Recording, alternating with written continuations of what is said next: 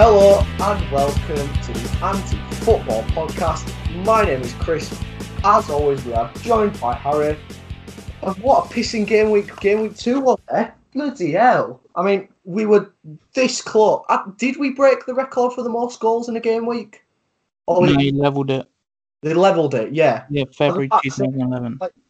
What a game week that was. I mean, if you invested a lot of money in defenders in your FPL, then you got absolutely shafted. I apologise for that. But, yeah, I mean, we've definitely got a lot of goals to discuss anyway. Yep. Should we get into the first one, which had 7 goals? Yeah, we can do.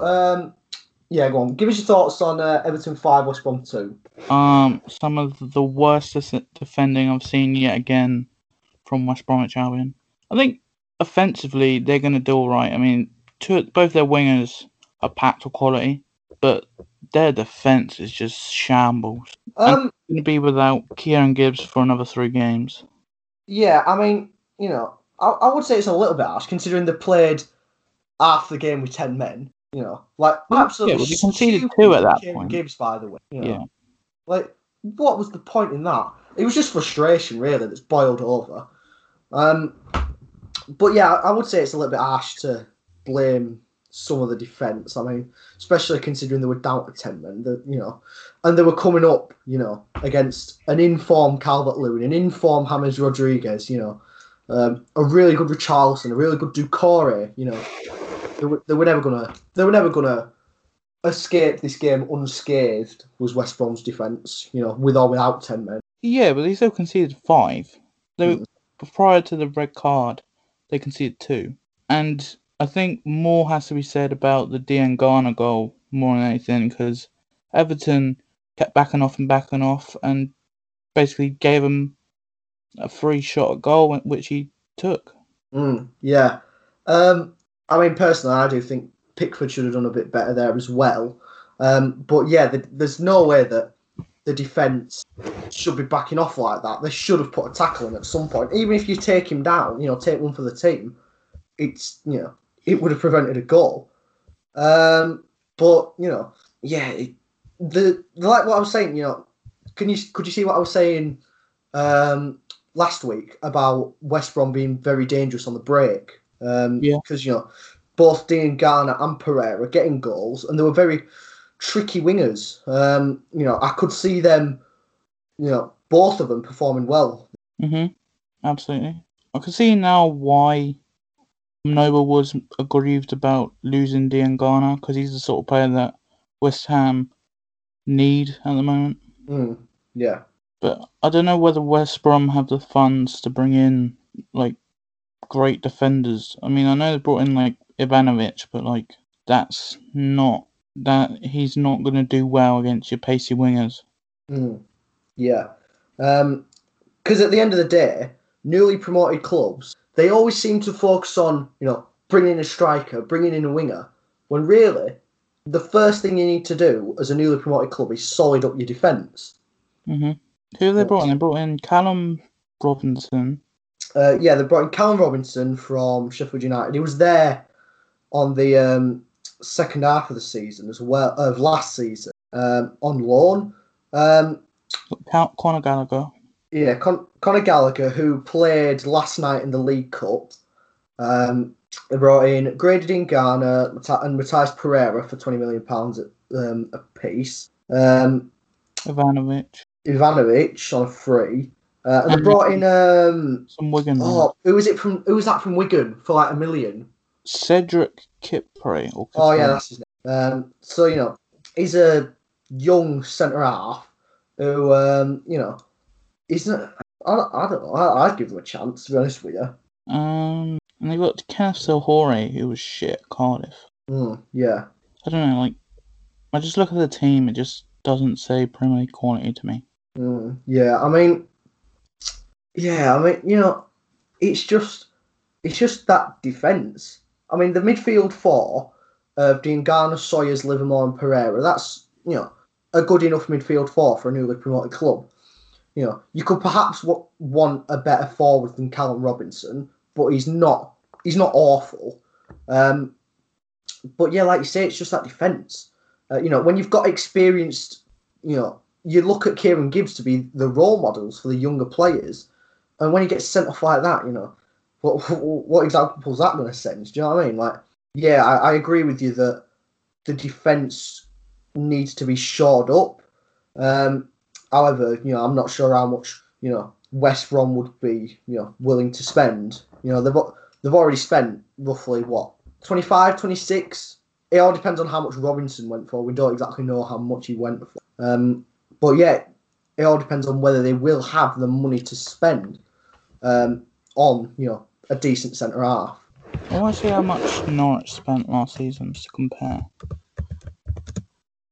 Because typically, new promoted teams, they spend 70 to 80 million, don't they? Well, it either goes one or two ways. You either do a Fulham or an Aston Villa where you spend £100 million, or they spend like 10 to 15 million. Like, you don't really get much of an in-between.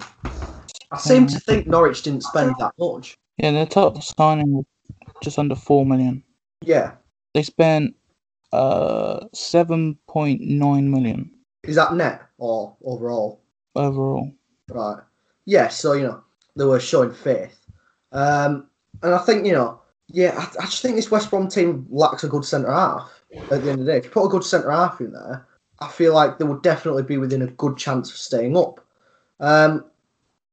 However, we can't just judge them off of the back of this performance, solely at least, because, it's a very good Everton team that they're coming up against who look like they could be genuine contenders.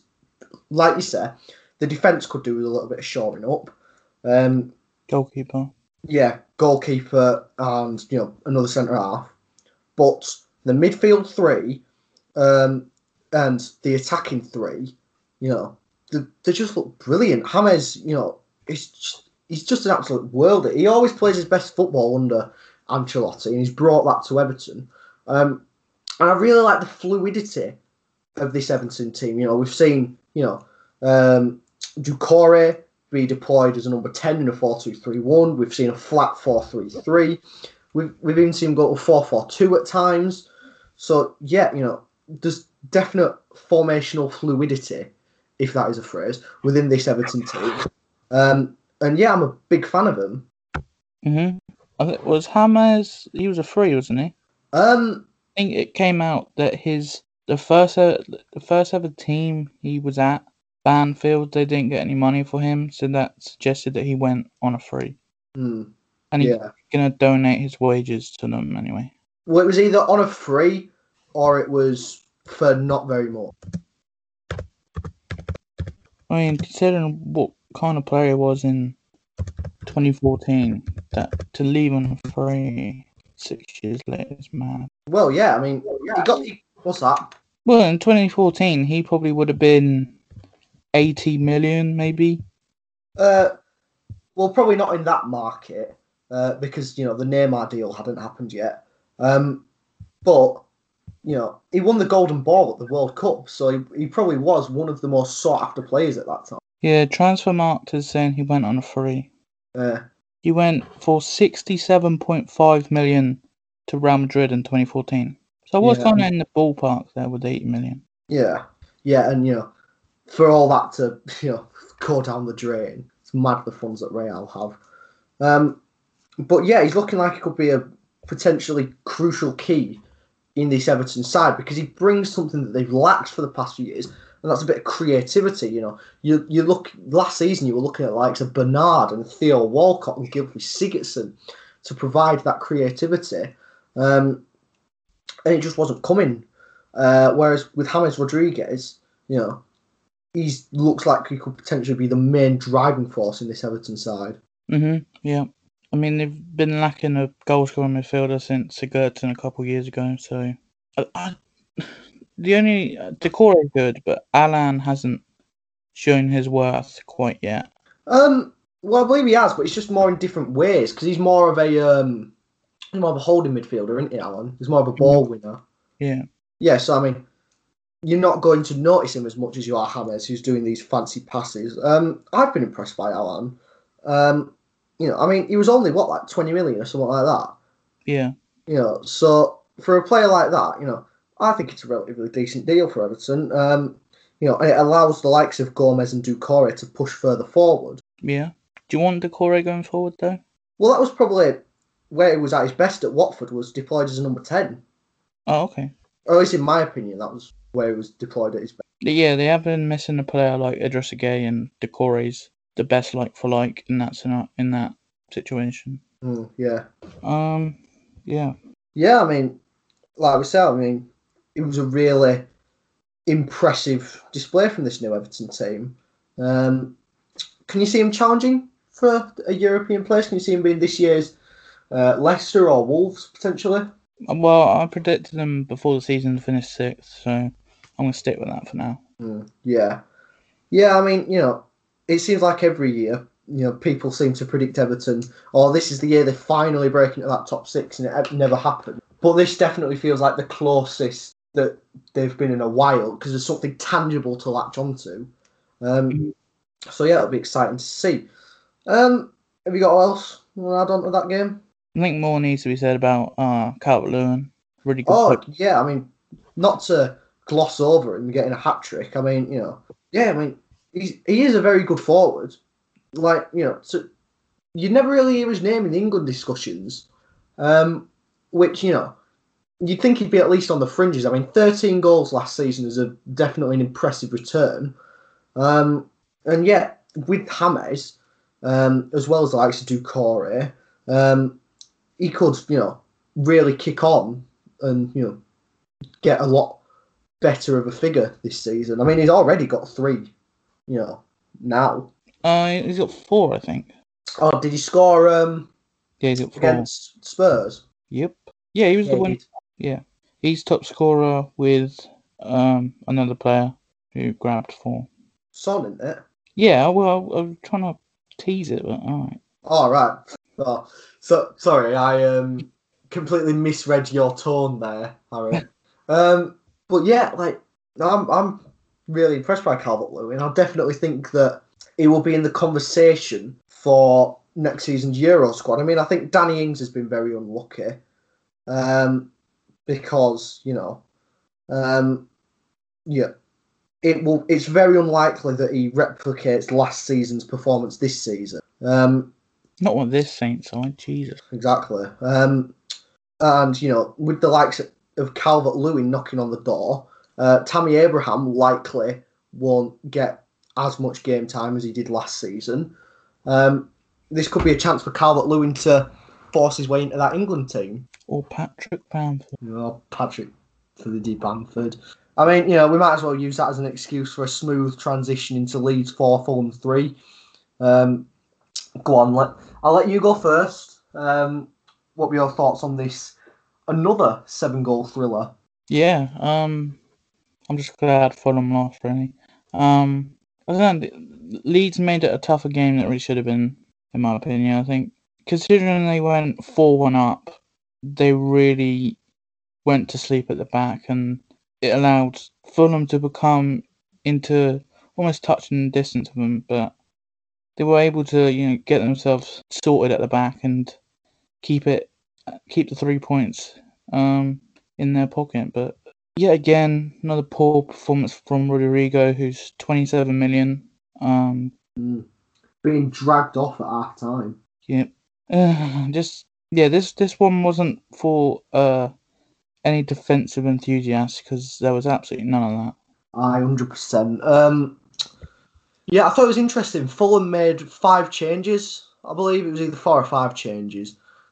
So it was, essentially half of a new Fulham team. And, I wouldn't say they looked that much better than they did against Arsenal. I think, they had some good build-up play against Arsenal. They just lacked a final ball, whereas now, with Mitrovic up front, with, the likes of Tete out wide, they did look a little bit more clinical in the final third. So yeah, it was interesting to see Scott Parker making a decision like that so early on in the season. And yeah, it also says a lot about Fulham that, when they went 4-1 down, they managed to almost pull it back. But yeah, like you say, neither defence really shone this game. It was just a very poor defensive showing from both sides. Not to take away from the attacking intent. What did you think of the 2 penalty shouts? What did you think of them? Yeah, I think I would have probably given them. Yeah, I mean the first one, the Fulham one. That's the second penalty that Cock has given away in 2 games. I mean it looked like Cock were trying to pull out, but he couldn't really. And that will be the first of many Cock jokes that will come throughout the season. And yeah, as for the Leeds penalty, shove in the back. I don't think there can be many complaints. Woeful debut for Alfonso Ariano as well. Yeah, it wasn't the best performance, shall we say. I mean, when Leeds are having 7 shots on target and 4 of them are going in, you do have to question. This is a league-winning goalkeeper. Mad. Yeah, but it is PSG, to be fair. Yeah. I'm sure I could win the league. I guess. I don't know why Mitrovic is still at Fulham. Don't know how he hasn't gone to a bigger club yet, whether it would be abroad or within England. I mean, he had 26, 27 goals last season. It's definitely an odd one, yeah. I mean, and even the season before, it was 13, 14 goals in the Premier League. Mitrovic has a very good goal-scoring record. And, I wonder whether any, quote-unquote, bigger clubs will be looking at Mitrovic. I think he'd suit someone like West Ham. Oh, well, I wouldn't really say West Ham was that much of a step up, to be honest with you. I think West Ham will be down there. But yeah, if you get a player like him, I think he'd definitely help their case. Yeah, I mean, to be honest with you, West Ham's wars are a bit more defensive than attacking wise. True. But yeah, it's an odd one. He's definitely good enough to play for a bigger side. Yeah, and I mean, if you replace Joe Linton with Mitrovic in that Newcastle side, then you're looking at a completely different team. Yeah, it's definitely an odd one. But I think he just seems to love Fulham, to be honest with you. From what I've seen, what I've heard, the fact that Fulham were taking a chance on him when at Newcastle he had a reputation of being, a bad boy, getting sent off. And I think he's sort of repaying that trust that Fulham showed him with loyalty, which, I think is very admirable. There's not much loyalty in modern football, and it's good to see Mitrovic appearing to show some at least. He's a bit like Alfredo Morelos. He likes being a big fish. Well, didn't Morelos go to Lille? Or am I making that up? No, he's still at Ring. Yeah. All right, I could have sworn that he was. He's played 6 games. Doesn't look like he. All right. 6 games, 3 goals. All right. Well, bugger me then. I could have sworn he went to either Lille or Dortmund. There was definitely heavy links. Are you on about? Who's that Nigerian striker? Oshiman. Oh yeah, Osimhen, yeah. Yeah, I completely butchered the pronunciation. No, I knew he went to Napoli, but I swear. Well, I know. Oh no, Lille bought Jonathan David, didn't they? Oh yeah, from Ghent, yeah. Yeah, I swear Morelos went. Canada's team looks pretty decent. Yeah, I mean, got Jonathan David, Alphonso Davies, Scott Arfield. I knew you were going to mention him. Yeah, I'd take him back at Burnley, Scott Arfield. He wouldn't be able to play at the 2026. Yeah, he will. He'll still be buggering on then. What will he be? 38. How long did Pirlo and Buffon's still playing fucking international football? Jesus Christ. Is he? Well, he's still playing top level football. He probably retired from it. Oh yeah, Jonathan Osorio. He's that's Canada's team for 3 players. Right. Anyway, have you got all else to say about this Leeds Fulham game, or have we to move on to? Oh my God, Junior Hoilett. Bloody hell. Not really, no. Well, it's their first points in 16 years in the Premier. And yeah. I think Leeds will be fine this season, to be honest with you. I underestimate. Yeah. Which is fine because I think a lot of people overestimated them. But anyway, to move on to this Man United Crystal Palace game, a big shock, and I think it very much highlighted how much they missed Nemanja Matic. and why I feel like it's a mistake that they haven't bought a younger Matic. Because they got Scott McTominay. They're very different types of players, aren't they? McTominay, similar to the Van der Beek role, is someone who likes to get forward, whereas Matic is purely, your midfielder who sits in front of the back four. I don't think Matic would have made much. United were poor. United were very poor, yes. The issue was the end product. So I don't think if you had to stuck Matic in there, maybe they would have probably conceded a goal less. I think the points were still going to go to Palace.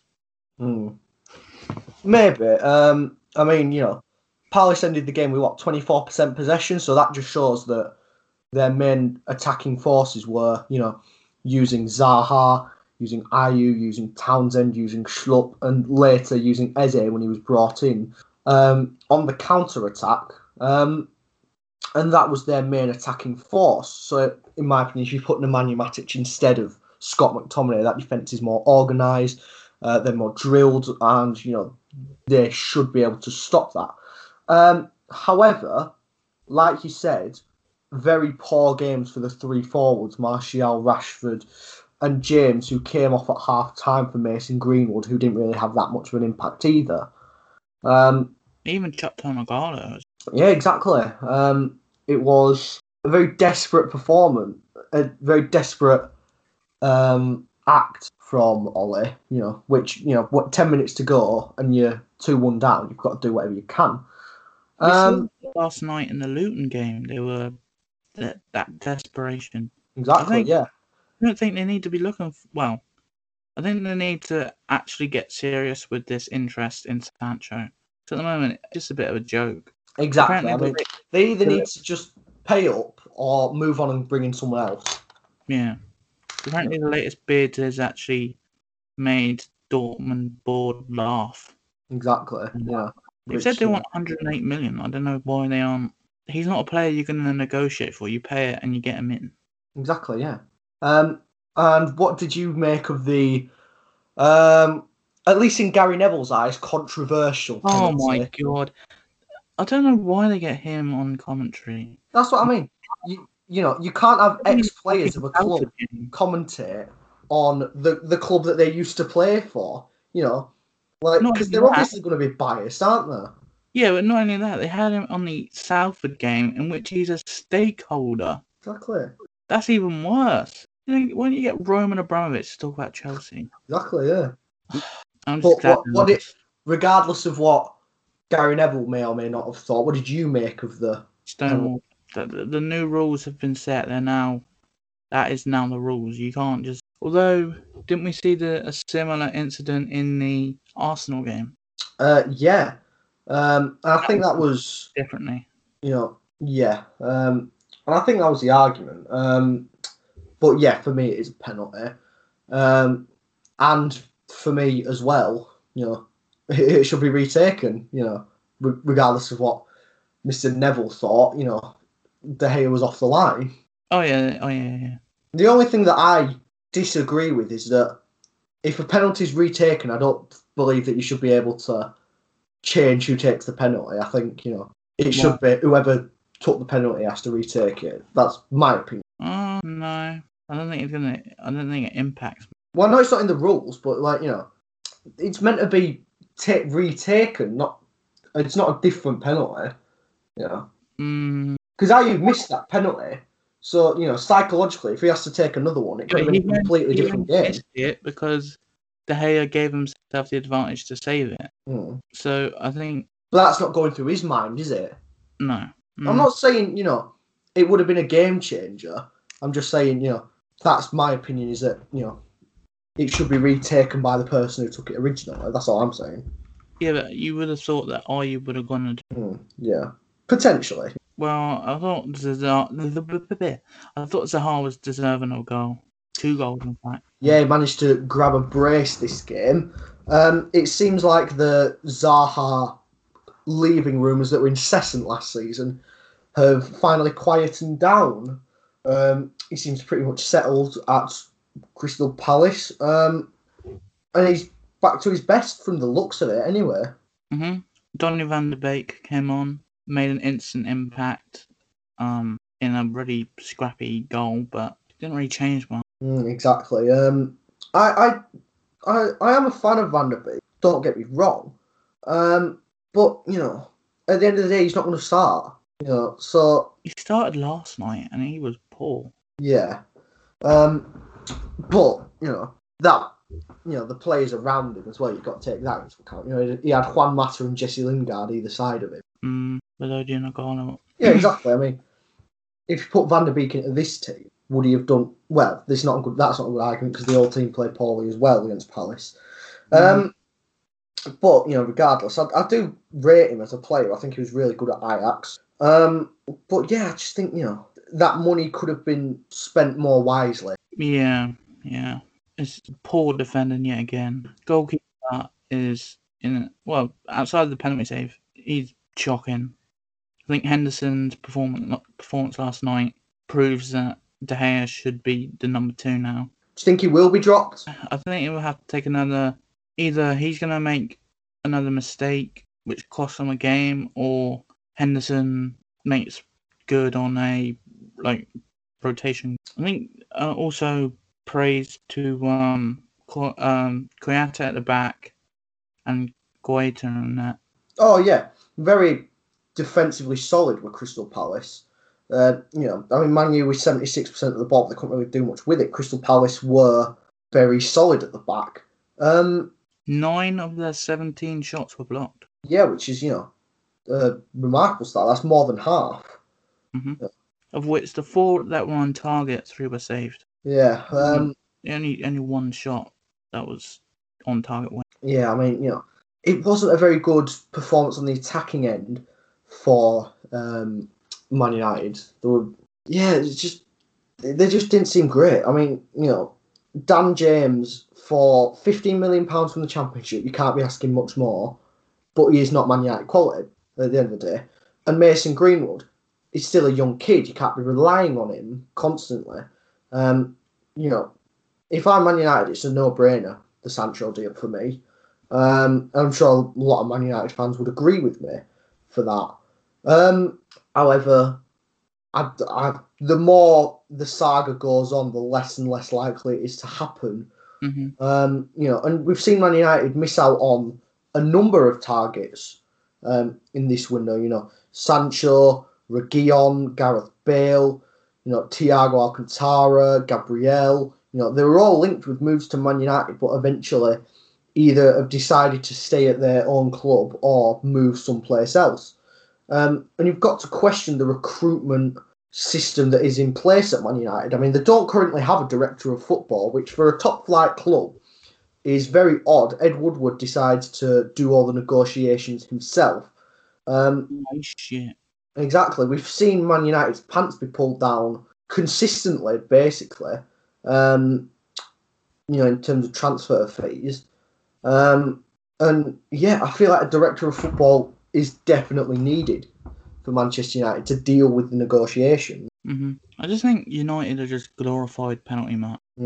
I think that's ultimately what it comes down to. Either they're getting their goals scrappily or it's coming from 8 yards away, usually by Fernandes. Yeah, it is a tricky one. I mean, I do think Man United on the day are a really good side. But I don't know. I just think they are lacking in one or two areas. Whereas in some places they've got elite players. In other places they've got players what just aren't good enough for the club. Simple as that. I'm just looking at their last couple of games in the Europa League, and they've been won, or rather, their goal scorer has been Fernandes from the spot. And then they had Mata last night scoring. Do you think Palace could be dark horses for Europa League sport? Potentially. I mean, it is early to say.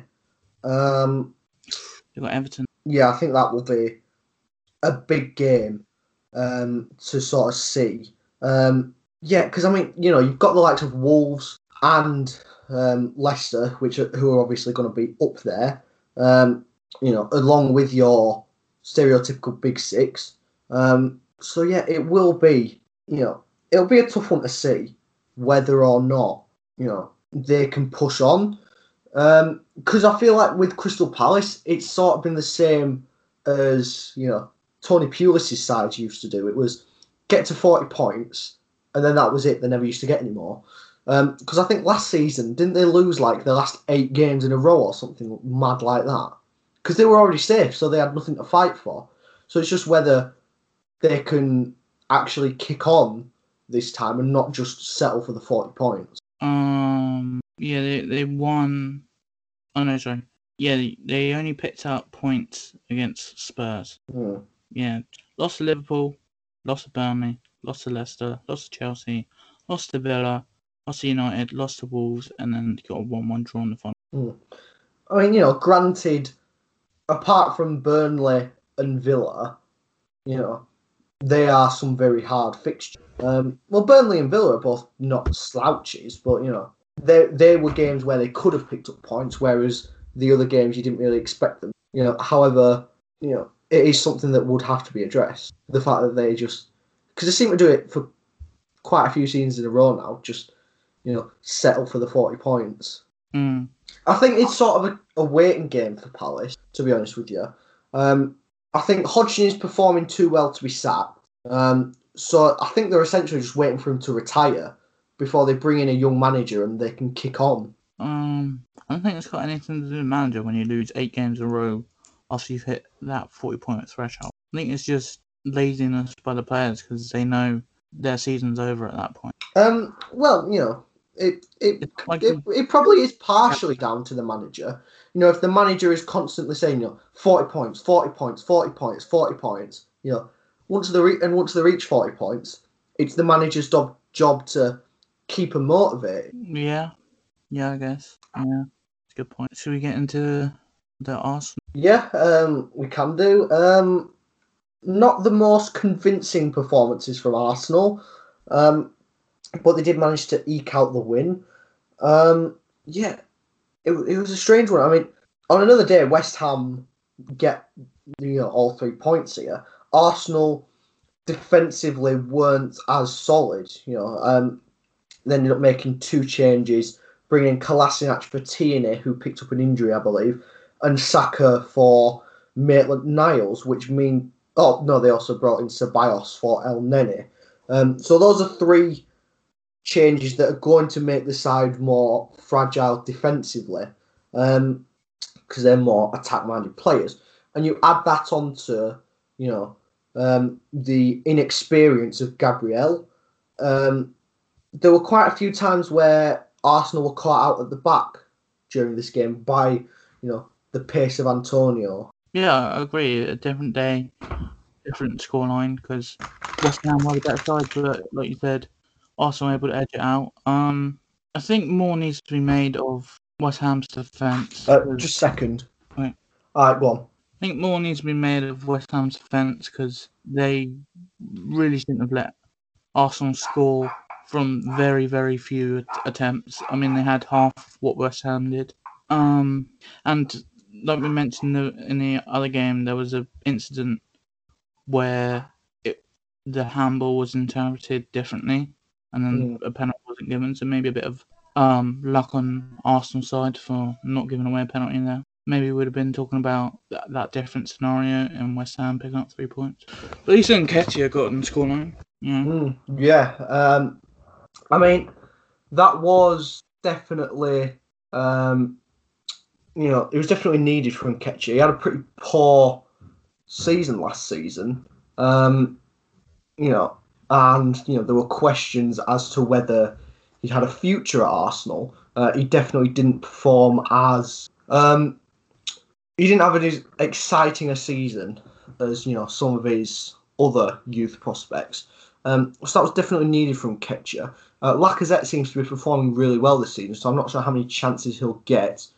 But the signs are encouraging, definitely. Well, I think we're seeing improvements in Lacazette because he's now gone with Lacazette in the middle and Aubameyang on the wing rather than vice versa. I didn't really buy Lacazette as a wide player. No.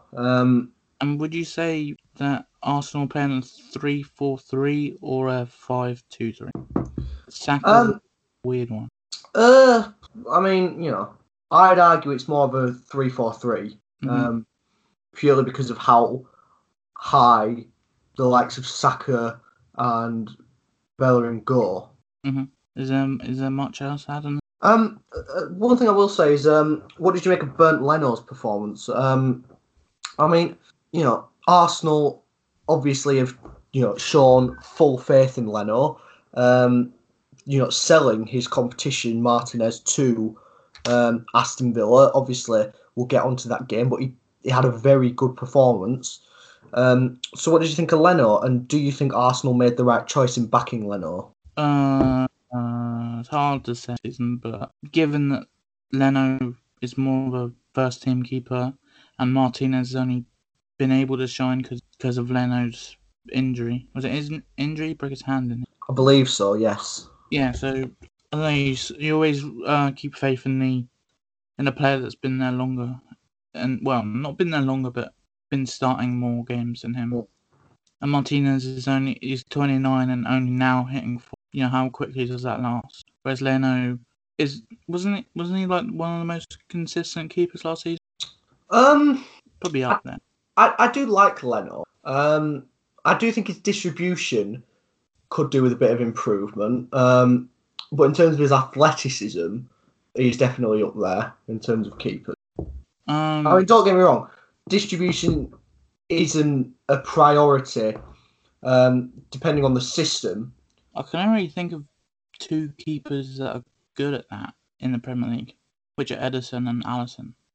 Yeah, I mean, it all depends on the system, really, in terms of distribution. Obviously, at Arsenal, the way that Mikel Arteta is wanting them to play, he's wanting his keeper to be at least semi-decent with his feet. So it'll be interesting to see if Leno can adapt. Well, Arsenal, since that game, have bought a backup keeper in Dijon's number 2, Ronaldo. Going to a French league team who were mid-table and looking at their number 2. Well, no, actually, they're bottom, actually. Yeah, they're bottom at the moment of the league, and he's not played though. But yeah, that's a bit odd. Well, it was just you just saw that they could have a backup keeper. It's just a cheap. He's a young keeper, isn't he? He's only like 21, 22-ish. I believe so. I think I read he was 29 then. Is it? Oh, I could be mistaken. 25. Yeah, which for a keeper is pretty young. Yeah, but Dijon's number 1 keeper, albeit he's conceded 8 and 4, is 23, and he's their number 1. Yeah, but you wouldn't think he'd come in to sit on the Arsenal bench, would you? True. Yeah. I think it was just a case of getting a cheap, decent keeper, so they don't have to rely on Matt Macy if Leno should get injured. He's 26. Matt Macy's going to be... I'm just looking at if there's any free Arsenal. I know they have a bargain. Well, they could have gone in for Joe Hart before Spurs poached him. Oh, yeah, good point. God, he's so shite. He's so bad. Oh, I can laugh now because he doesn't play for my club. Oh, well, they could have gone for Luka Zidane, who his own dad released. Anyway, yeah. Aye. Are we move on to the Southampton Spurs game then?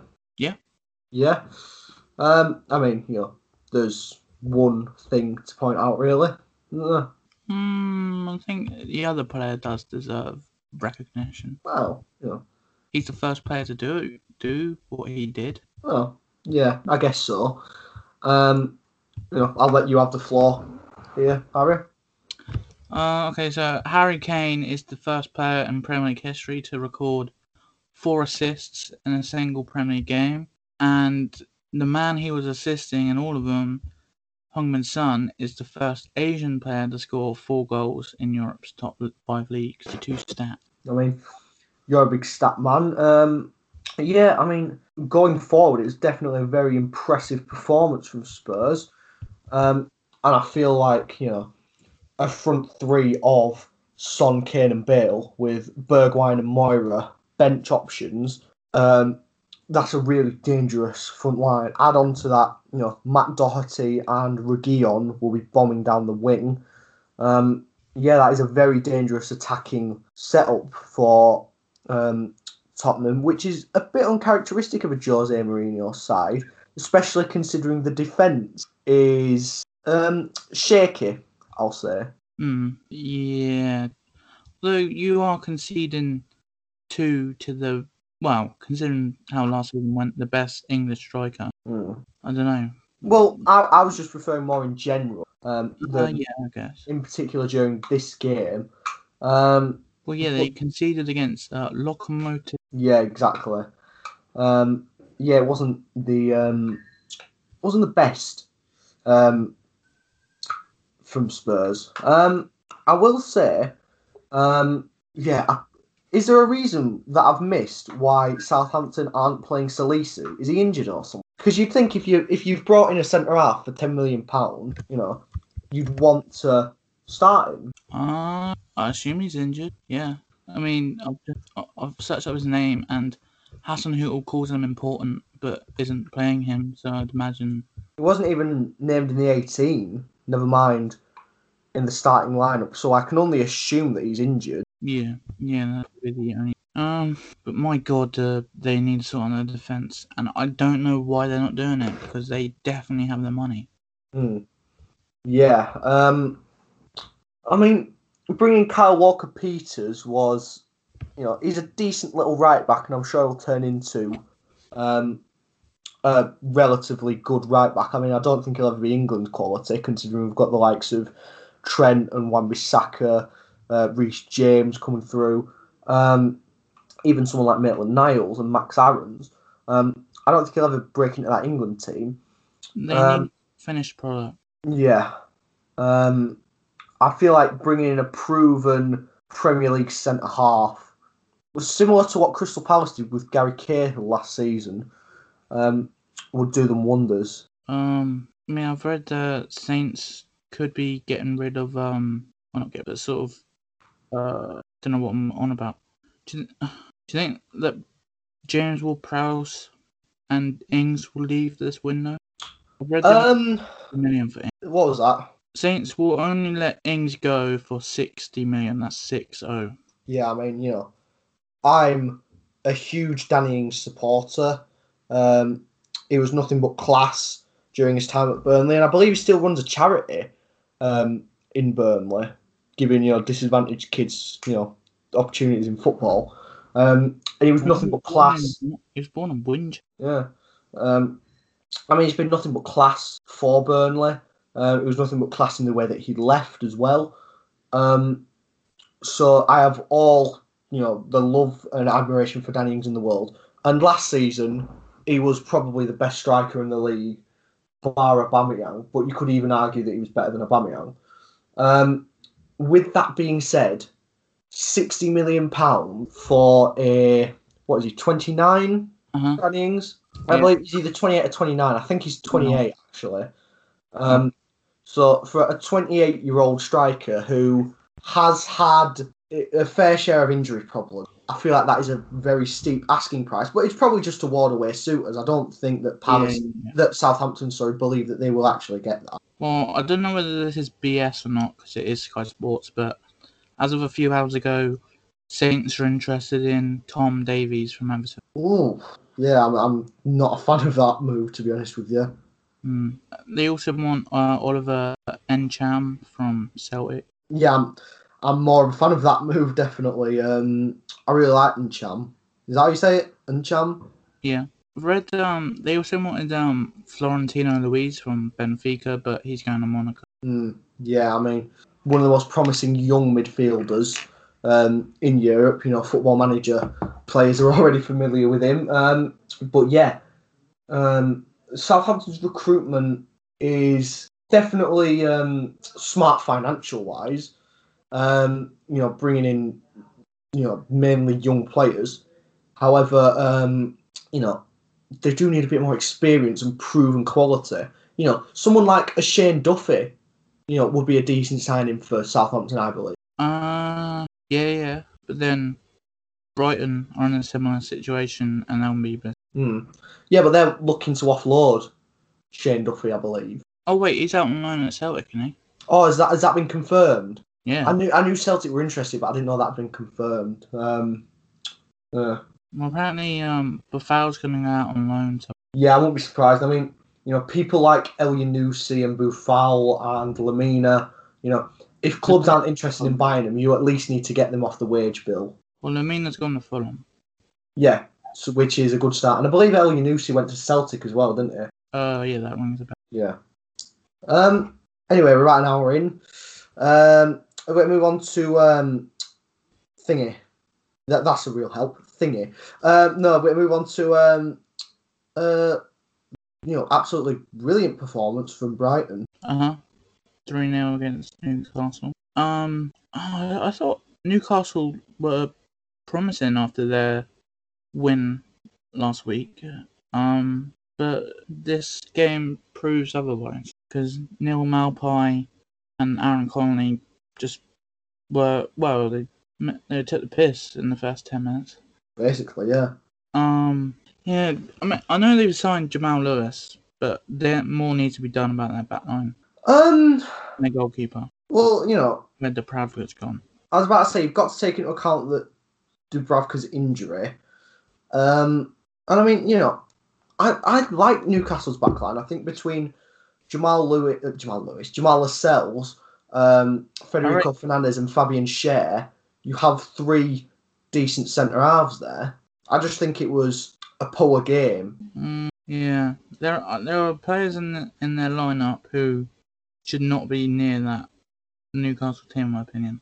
Well, I mean, I can believe that you're looking at one particular player. Yeah, I'm looking at 2 others. Well, with the exception of Darlow, then 2 other players. Well, Darlow's a backup, really. Yeah. Well, I mean, I can assume the 2 players that you're looking at. Yeah, I don't know why Andy Carroll's still starting in the Premier League. Yeah, that's why. The other 2 players are Manquillo and Isaac Hayden. Isaac Hayden, really? Yeah, I think he's just unnecessarily brutal. There's some players who have like a method to their madness. He just goes in with a tackle, and his intent is to hurt the other person, not to go for the ball. So I just think he's a bit of a reckless player. In the red cards that he gets. I mean, although having said that, the red card that Brighton got was as reckless as they come. I was about to say, I think he'd probably be a bit harsh on Hayden there. I really like Isaac Hayden. But yeah, the red card for Bissouma. Yeah, I mean, it wasn't, it wasn't deliberate, but it was definitely a red card. Not as deliberate as you'd like. Yeah. No, it was obviously a red card. I'm just saying it wasn't like it was malicious. Really? I thought he knew what he's doing there. No, I can't say that I thought he did that, to be honest. I can't see... I can only see one player that I'd take out of that Brighton team, which would be ours. That's about it. I'd start Pascal Grosso. Yeah. Or potentially Adam Lallana. Should he manage to sort out his injury problems. He was really impressive in the first game, Adam Lallana. No, he wasn't. He got subbed over half time. Well, in the first half, he was very impressive until he got injured. But yeah, I am a big fan of this Brighton team. I think they're going to do absolute bits. I think particularly Tariq Lamptey on that right-hand side is going to have an amazing season. I feel like it's very unlucky that, Lampard has decided to choose James over him. And yeah, I can see this Brighton team doing absolute bits. I mean, they're a very young side, but they've also got a mix of experience in there, which is what you need. And yeah, I'm a big fan of this Brighton side. Yeah. Neil Maupay, he'll probably be the key to them being upper lower table, if that makes sense. Yeah, I know what you're saying. Table, but yeah, I mean, 8 goals was it last season, Neil Maupay? Which, for a player coming from the Championship in his first season in the Premier League, it's not a bad return.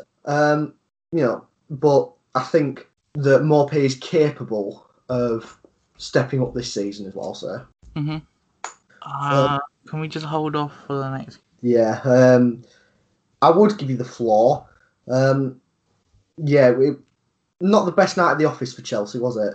Embarrassing, to be honest. Do you ever watch a game and in the opening 5 minutes you know you're going to lose? Yes, many times. But Yeah. that's just being a Burnley fan. Yeah, well, it was one of those for me where in the first 5 minutes I said to my dad, "We're losing this 3-0." He's like, "What?" We were so lethargic and slow. It was dreadful. And then Christensen, I don't know what the hell's going through his head. Don't know why the hell Kepa was coming out, but at that point, that's when it was solidified that we were going to lose. Then we took off Kai Havertz at half time for Fikayo Tomori, which the right person came on for the wrong person to come off, I think. I know I always have a go at Kante, but in this game in particular, he was dreadful.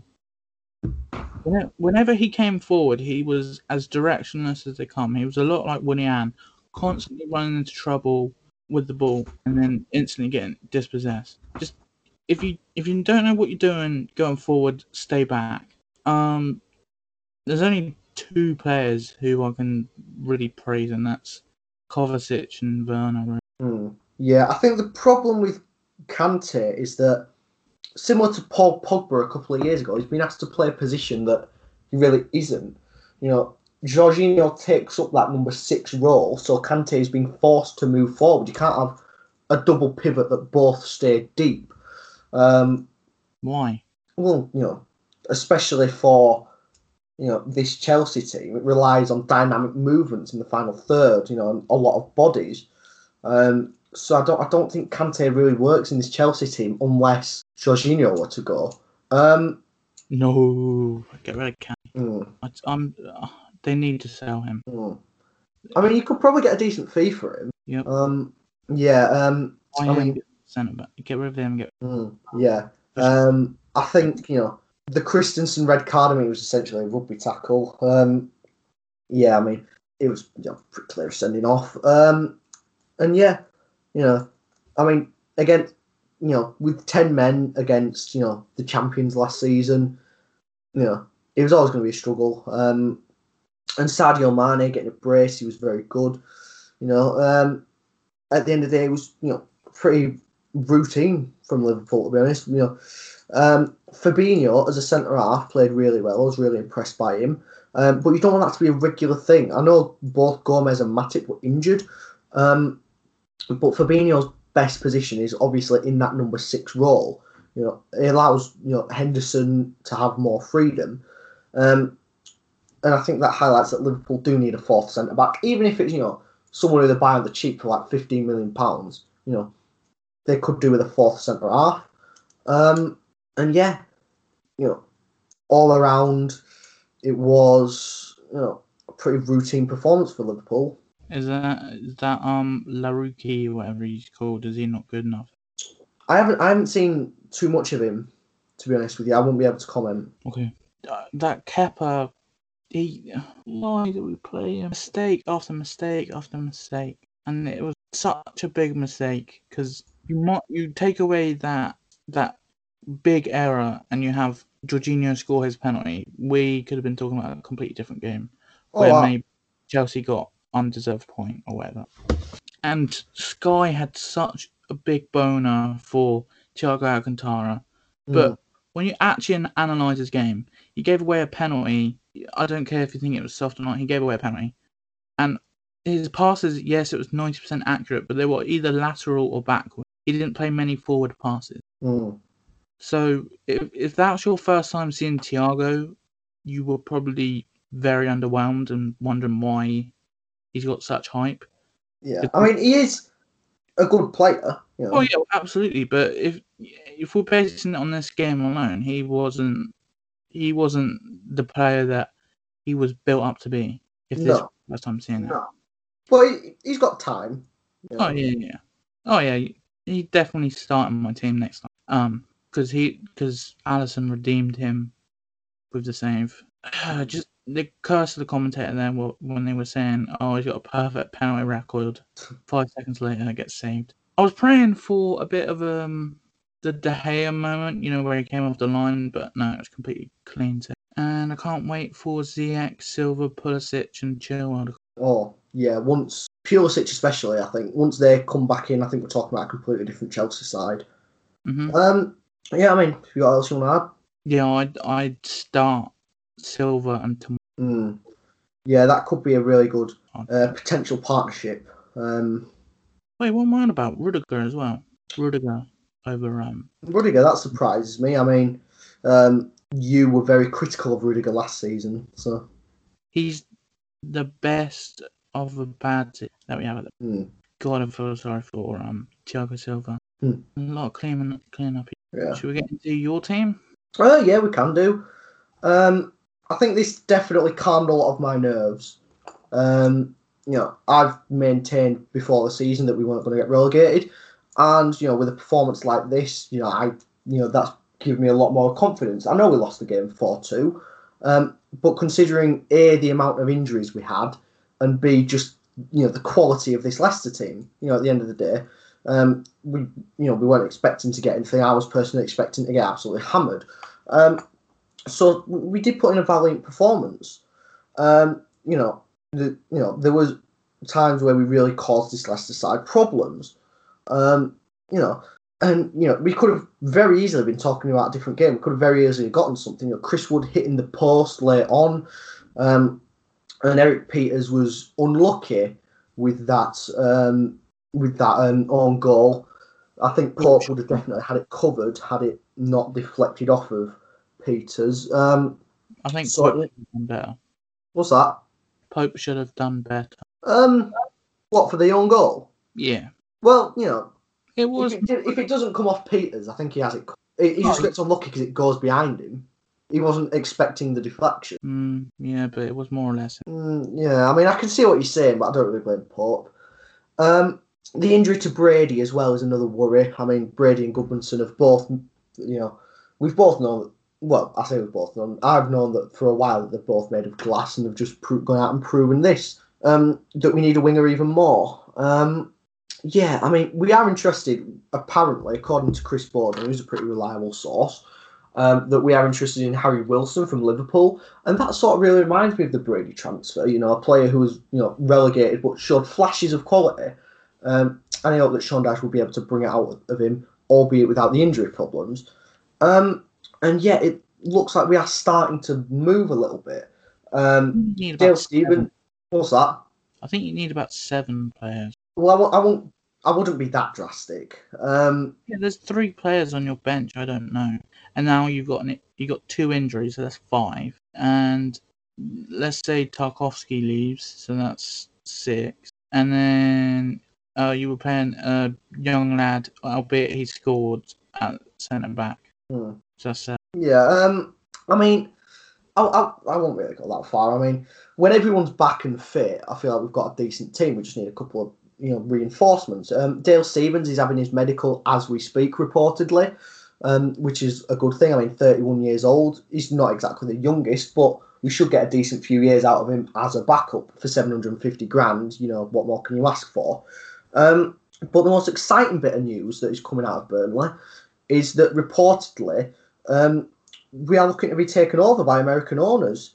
Have they got money? Again, this is Chris Borden reporting this.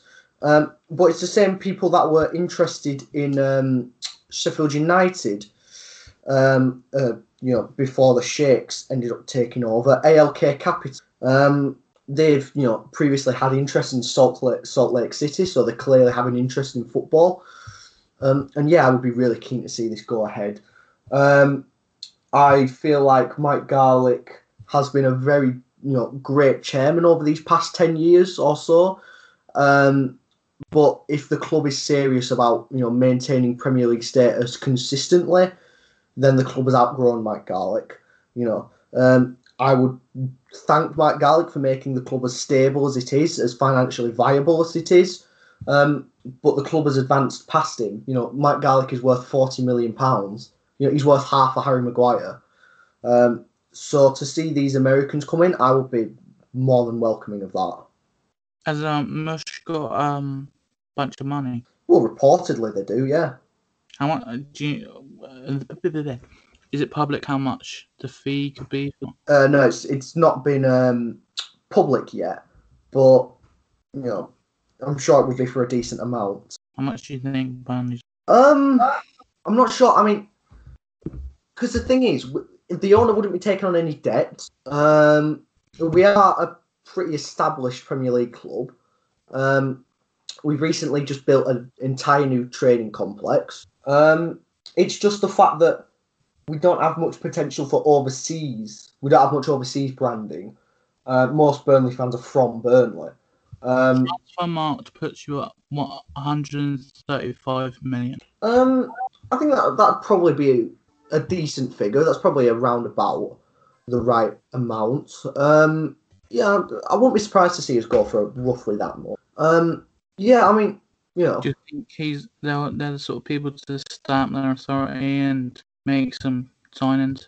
Well, I mean, I wouldn't be. I wouldn't know. Is the honest answer. I mean, at the end of the day, I well and truly feel that a backed Sean Dyche could be, a consistent top six pusher for us. Given a right amount of money. Yeah. However, I'm not sure. I mean, a lot of people, Crystal Palace have said, "Oh no, you don't want American owners," but Crystal Palace have been quite shrewd in the market, so I'm not really sure what they're on about. I think they're talking about Arsenal, Man United. Yeah, I mean, the Glazers and Stan Kroenke aren't exactly the most scrupulous of owners. But then you can talk about the one that Roma's just got. Exactly, yeah. And I mean, Palace have American owners. Do they? Yeah. It was Steve Parish. I could be wrong. I swear Palace have, or they might have like American shareholders or something like that. Yeah, Steve Parish. Someone called David Blitzer. That kind of sounds American. Joshua Harris. Where's he from? Oh, they've got investors. He's a billionaire. Yeah, okay, you're right. Josh Harris and David Blitzer are both American. Are they major? Oh no, they only got 18% stake. Right. Yeah, I thought it was mostly Parish. I think Parish is a good owner, considering the transfers that they've recently made and how far they've come as a club. Yeah. I mean, I'd be all for the takeover personally. I feel like it would definitely be. I don't want to say an improvement on Garlic because for what we were, Garlic's been great. But I feel like for what we want to be, then these owners could be a good step forward. If Garlic were to leave tomorrow, I would thank him. I know I have been critical of Garlic, but I would like to see Garlic leave, but I would definitely appreciate what he gave us. He's a Burnley lad. He supports Burnley. He's from Burnley, but the club has just outgrown him. So hopefully the deal goes through, and hopefully Sean Dyche gets the financial backing that he definitely deserves. What sort of players would you like to see in sort of your who you can sort of attract for? Well, I mean, to be honest with you, I'm not expecting us to go out and sign £30 million players from abroad. No. But we should be able to attract top Championship players, people like Eberici Eze, people like Ben Rama. Arsenal? I've already gone to Arsenal and they're going to loan them back. Yeah. People like Eberici Eze, people like that. And a couple of years ago, we were linked with Calvin Phillips. Ben Pearson is another name that consistently keeps cropping up. We should be able to afford those sorts of players at the very least. £15 million players. So I would like to see us go. For players like that, we shouldn't have to be bin dipping for 30-year-olds who are past the prime. I'm sure Dale Stevens will do a job, but he's not exactly the type of signing that you'll get on the back of your shirt because he'll take the club forward. Well, Harry Wilson, 65% likelihood of happening. I mean, I don't really trust those transfer market recommendations. But really, they put Dale Stevens at 90%. So yeah, but I mean that's basically confirmed because he's having his medical. Yeah, I mean, Borden says the clubs are interested. The club is interested, but talks haven't opened yet. So I would like to see the move happen. I feel like Sean will be able to get a good player out of Harry Wilson. Again, it all depends on wages. Whether he'd be willing to take a decent sized pay cut, because he would have to. But yeah, it'll be an interesting time, to say the least. Mm-hmm. Anyway, I could talk about Burnley all night, but we've got 2 more games to go over, and we'll start with the earlier one, Villa and Sheffield United. Yeah, I mean, first off, how is that a red card? I'm not being funny. How is that a red card? No, it's a red card in my opinion. Really? Yeah, it was somewhat similar to the Christensen one. He's pulling them back. He's denying. He's pulling them back. You can see that the stroke is being slowed down due to it. So yeah, it's a denial of a goal scoring opportunity. Therefore, it's a red. Nah, not for me. I think it's far too soft to have a player sent off for that. Personally, it's last man as well. If you want to chat that. Yeah, I know, but I just think it's a bit soft. Personally, Morata's gone on loan to Juve. Who's that? Morata's gone on loan to Juve. Yeah, that's because Suarez is going to Madrid, isn't he? Oh yeah, because Italian authorities are looking into the legality of the Suarez Italian citizenship thing. Yeah, exactly. Knew what the questions were before he took the test. This is legal. I mean, could you imagine a strike force of Diego Costa and Luis Suarez? I mean, Jesus Christ. Jeez, I'd hate to be a defender in between those two. Christ. Exactly, yeah. But back to this Villa Sheffield United game. Villa were actually a very impressive side. They probably performed better here than they did all of last season. I think that's it. Do you think it's nervous? Well, I wouldn't have said it if I thought it were. I mean, what did you make of this Villa performance? I thought it was good, but I mean, they gave away a penalty, and considering they were playing 10 men to only get 1 goal, and considering it was a centre back that got sent off and they chucked on Ampadu, I thought Sheffield United were really, really solid at the back. Maybe that was why Villa were struggling to score. But when you've got the likes of Grealish, Watkins, particularly Watkins, you should be getting more than 1 goal. I mean, they've had 18 attempts, 2 on target. That doesn't really say to me outstanding performance. 11 shots off target, 5 were blocked. Yeah, I mean, they weren't the most clinical, I'll say that. But in terms of, creating the chances, I felt they did really well. Okay, yeah. I mean, their goal came from a defender, Ezri Konsa. And it was Tyrone Mings, of all people, who set up. Because it wasn't a header to a header. Yeah, that's Mings' place in the England squad, guaranteed for the next 6 months. I don't know why they keep chucking on Keenan Davis, because he played 18 games last season, no goals. And mind you, how many of them were off the bench? How many minutes did? Okay, that's fair enough, but a player can't really do much if they're given the last 10 minutes or the last 15 minutes. And I think it's mainly because he's only young, isn't he, Keenan Davis? He's only like 20, isn't he? So it's more to just give him, that Premier League experience, so that in a couple of years' time he'll be ready to start consistently. I mean, I would like to see a potential loan move into the Championship for Keenan Davis. I feel like that would really do good for his career, a regular starting place in a side. However, giving him half an hour here and there, that can only be good for his development as well. Well, it seems like he started when Villa were in the Championship because he got 28 games, and even then he only scored 2. He must have been young then, though. Bloody hell. He would have been 20. Yeah. No, well, I'm excited to see Bertrand Traore in a bit. Yeah. I mean, he's definitely he definitely wasn't Leon quality. He was, maybe not last season, but the season before, yeah. Well, the season before he played decent, but last season, I'd agree with you. Yes. Yeah. Yeah, and I feel like there's like Depay. Yeah, exactly. And the thing is with Traore is that it would allow Jack Grealish to fill a more free role in midfield if you put Traore out wide with Trezeguet. Oh, you're putting Grealish in the middle? Did you? Well, it would probably allow him a freer role in that midfield, Grealish.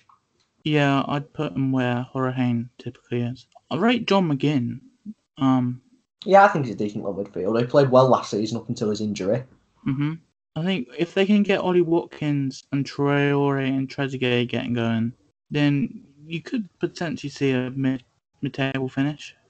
Yeah, I mean, unlike Season. last season, I think Villa have recruited very wisely, bringing in Emilio Martinez, who is, a very good goalkeeper, as he proved against Arsenal, with, Pepe Reina going back and Tom Heaton not looking like he's returning anytime soon. They needed a goalkeeper, and Martinez has filled that void.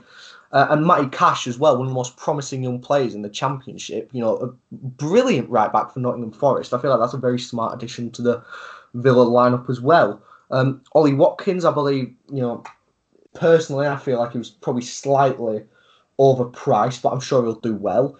And Bertrand Traore as well. I'm sure he'll be a decent little addition to the Villa team. You think he was overpriced for a player who got 26 goals at 24?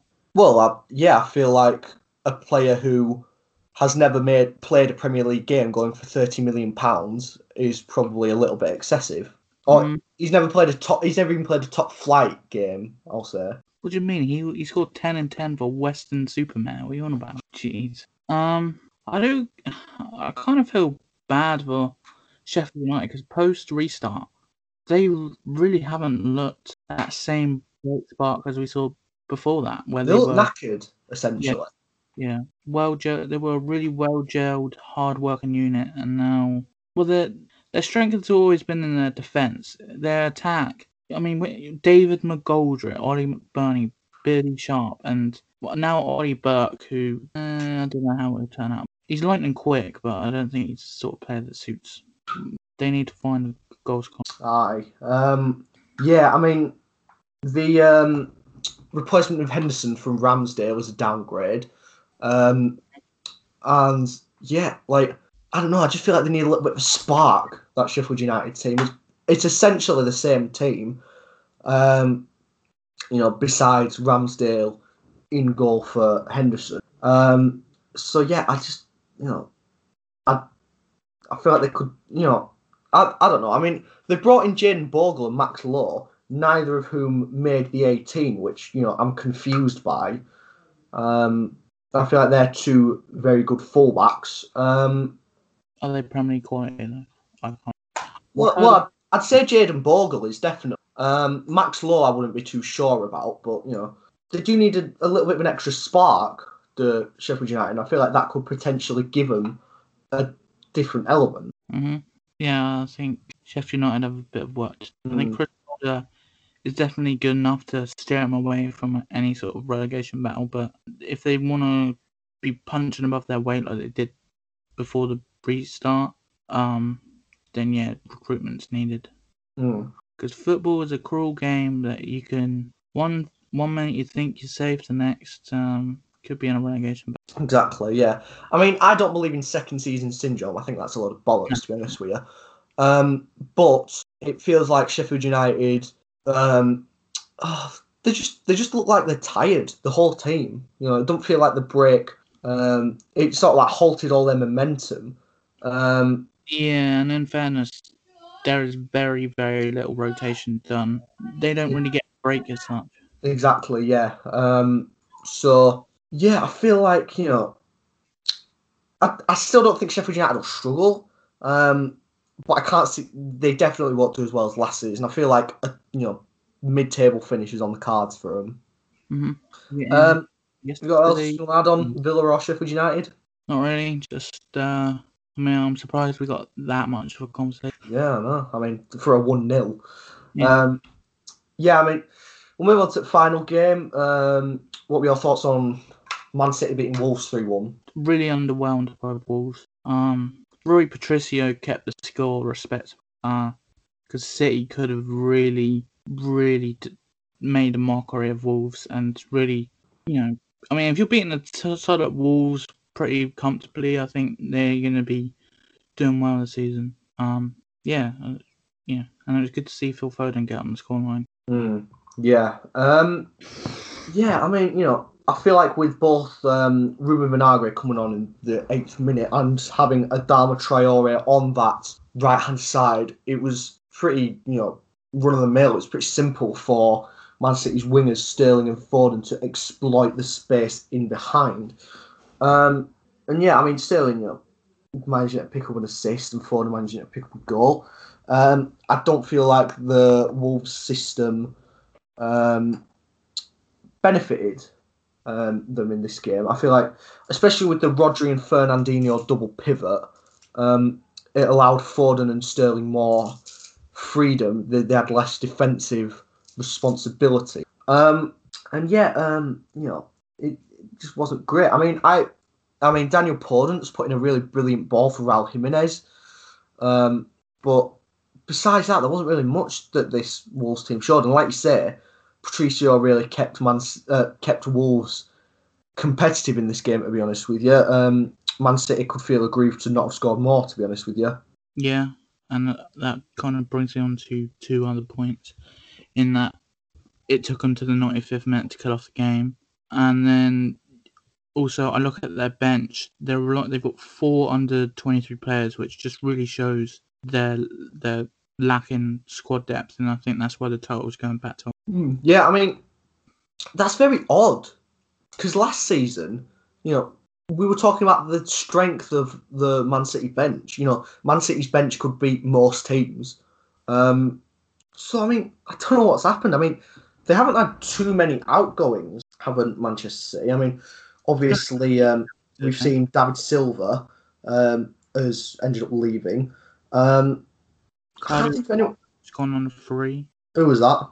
Claudio Bravo, their backup keeper, went on a free to Betis. Yeah, but you've got Zach Steffen there, who's probably just as well. I'm not going to say just as good, but he's probably on a similar level. I mean, I don't know why they loaned out that Muric, because I thought he was good in the League Cup. Yeah, it's probably just to get some proper experience. Yeah, the Girona, which is owned by the Man City owners. Yeah. And you've got Leroy Sané, obviously, who left to go to Bayern Munich. Well, he was injured most of last season. Yeah. I mean, you've seen him bring in both Ferran Torres and Nathan Ake. So I wonder what's up. Why they don't have as many options on the bench. It's confused me that.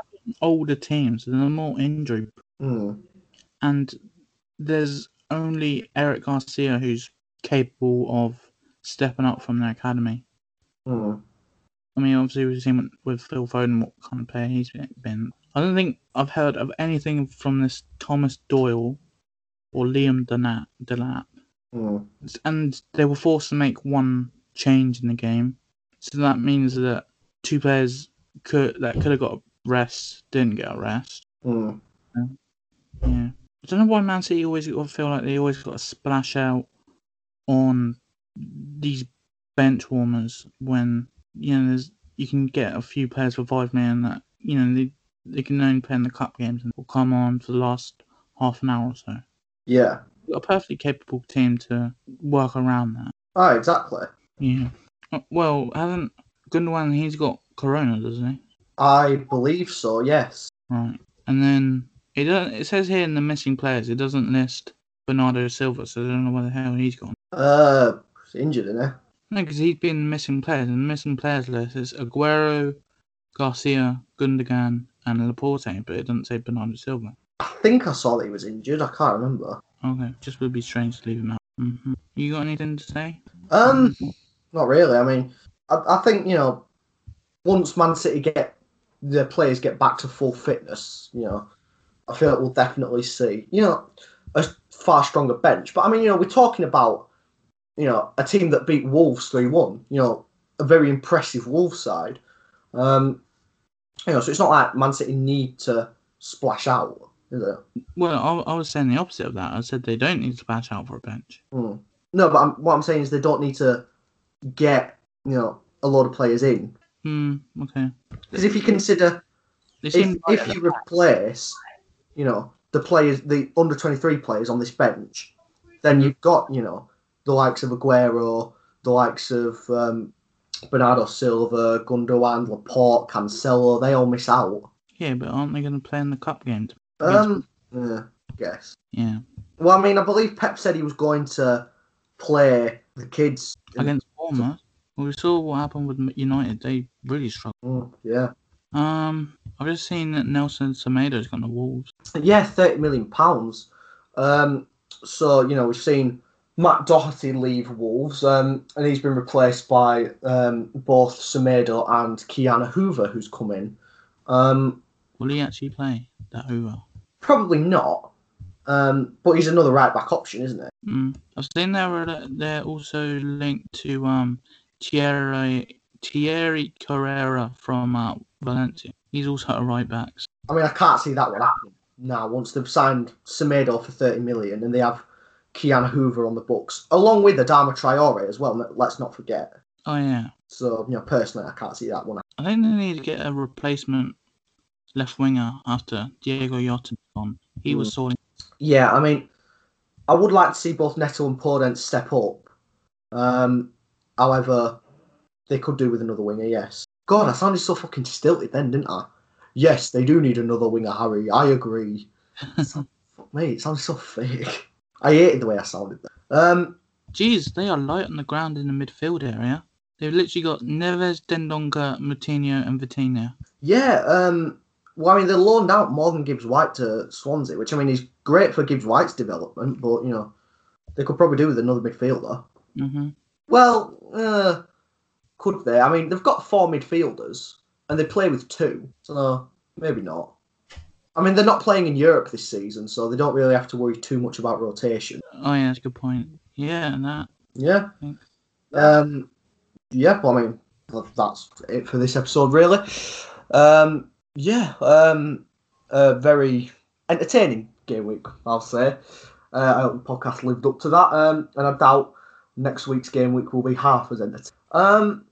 But yeah, you can follow the podcast at AntiFootballPod, and yeah, we'll see you lot later.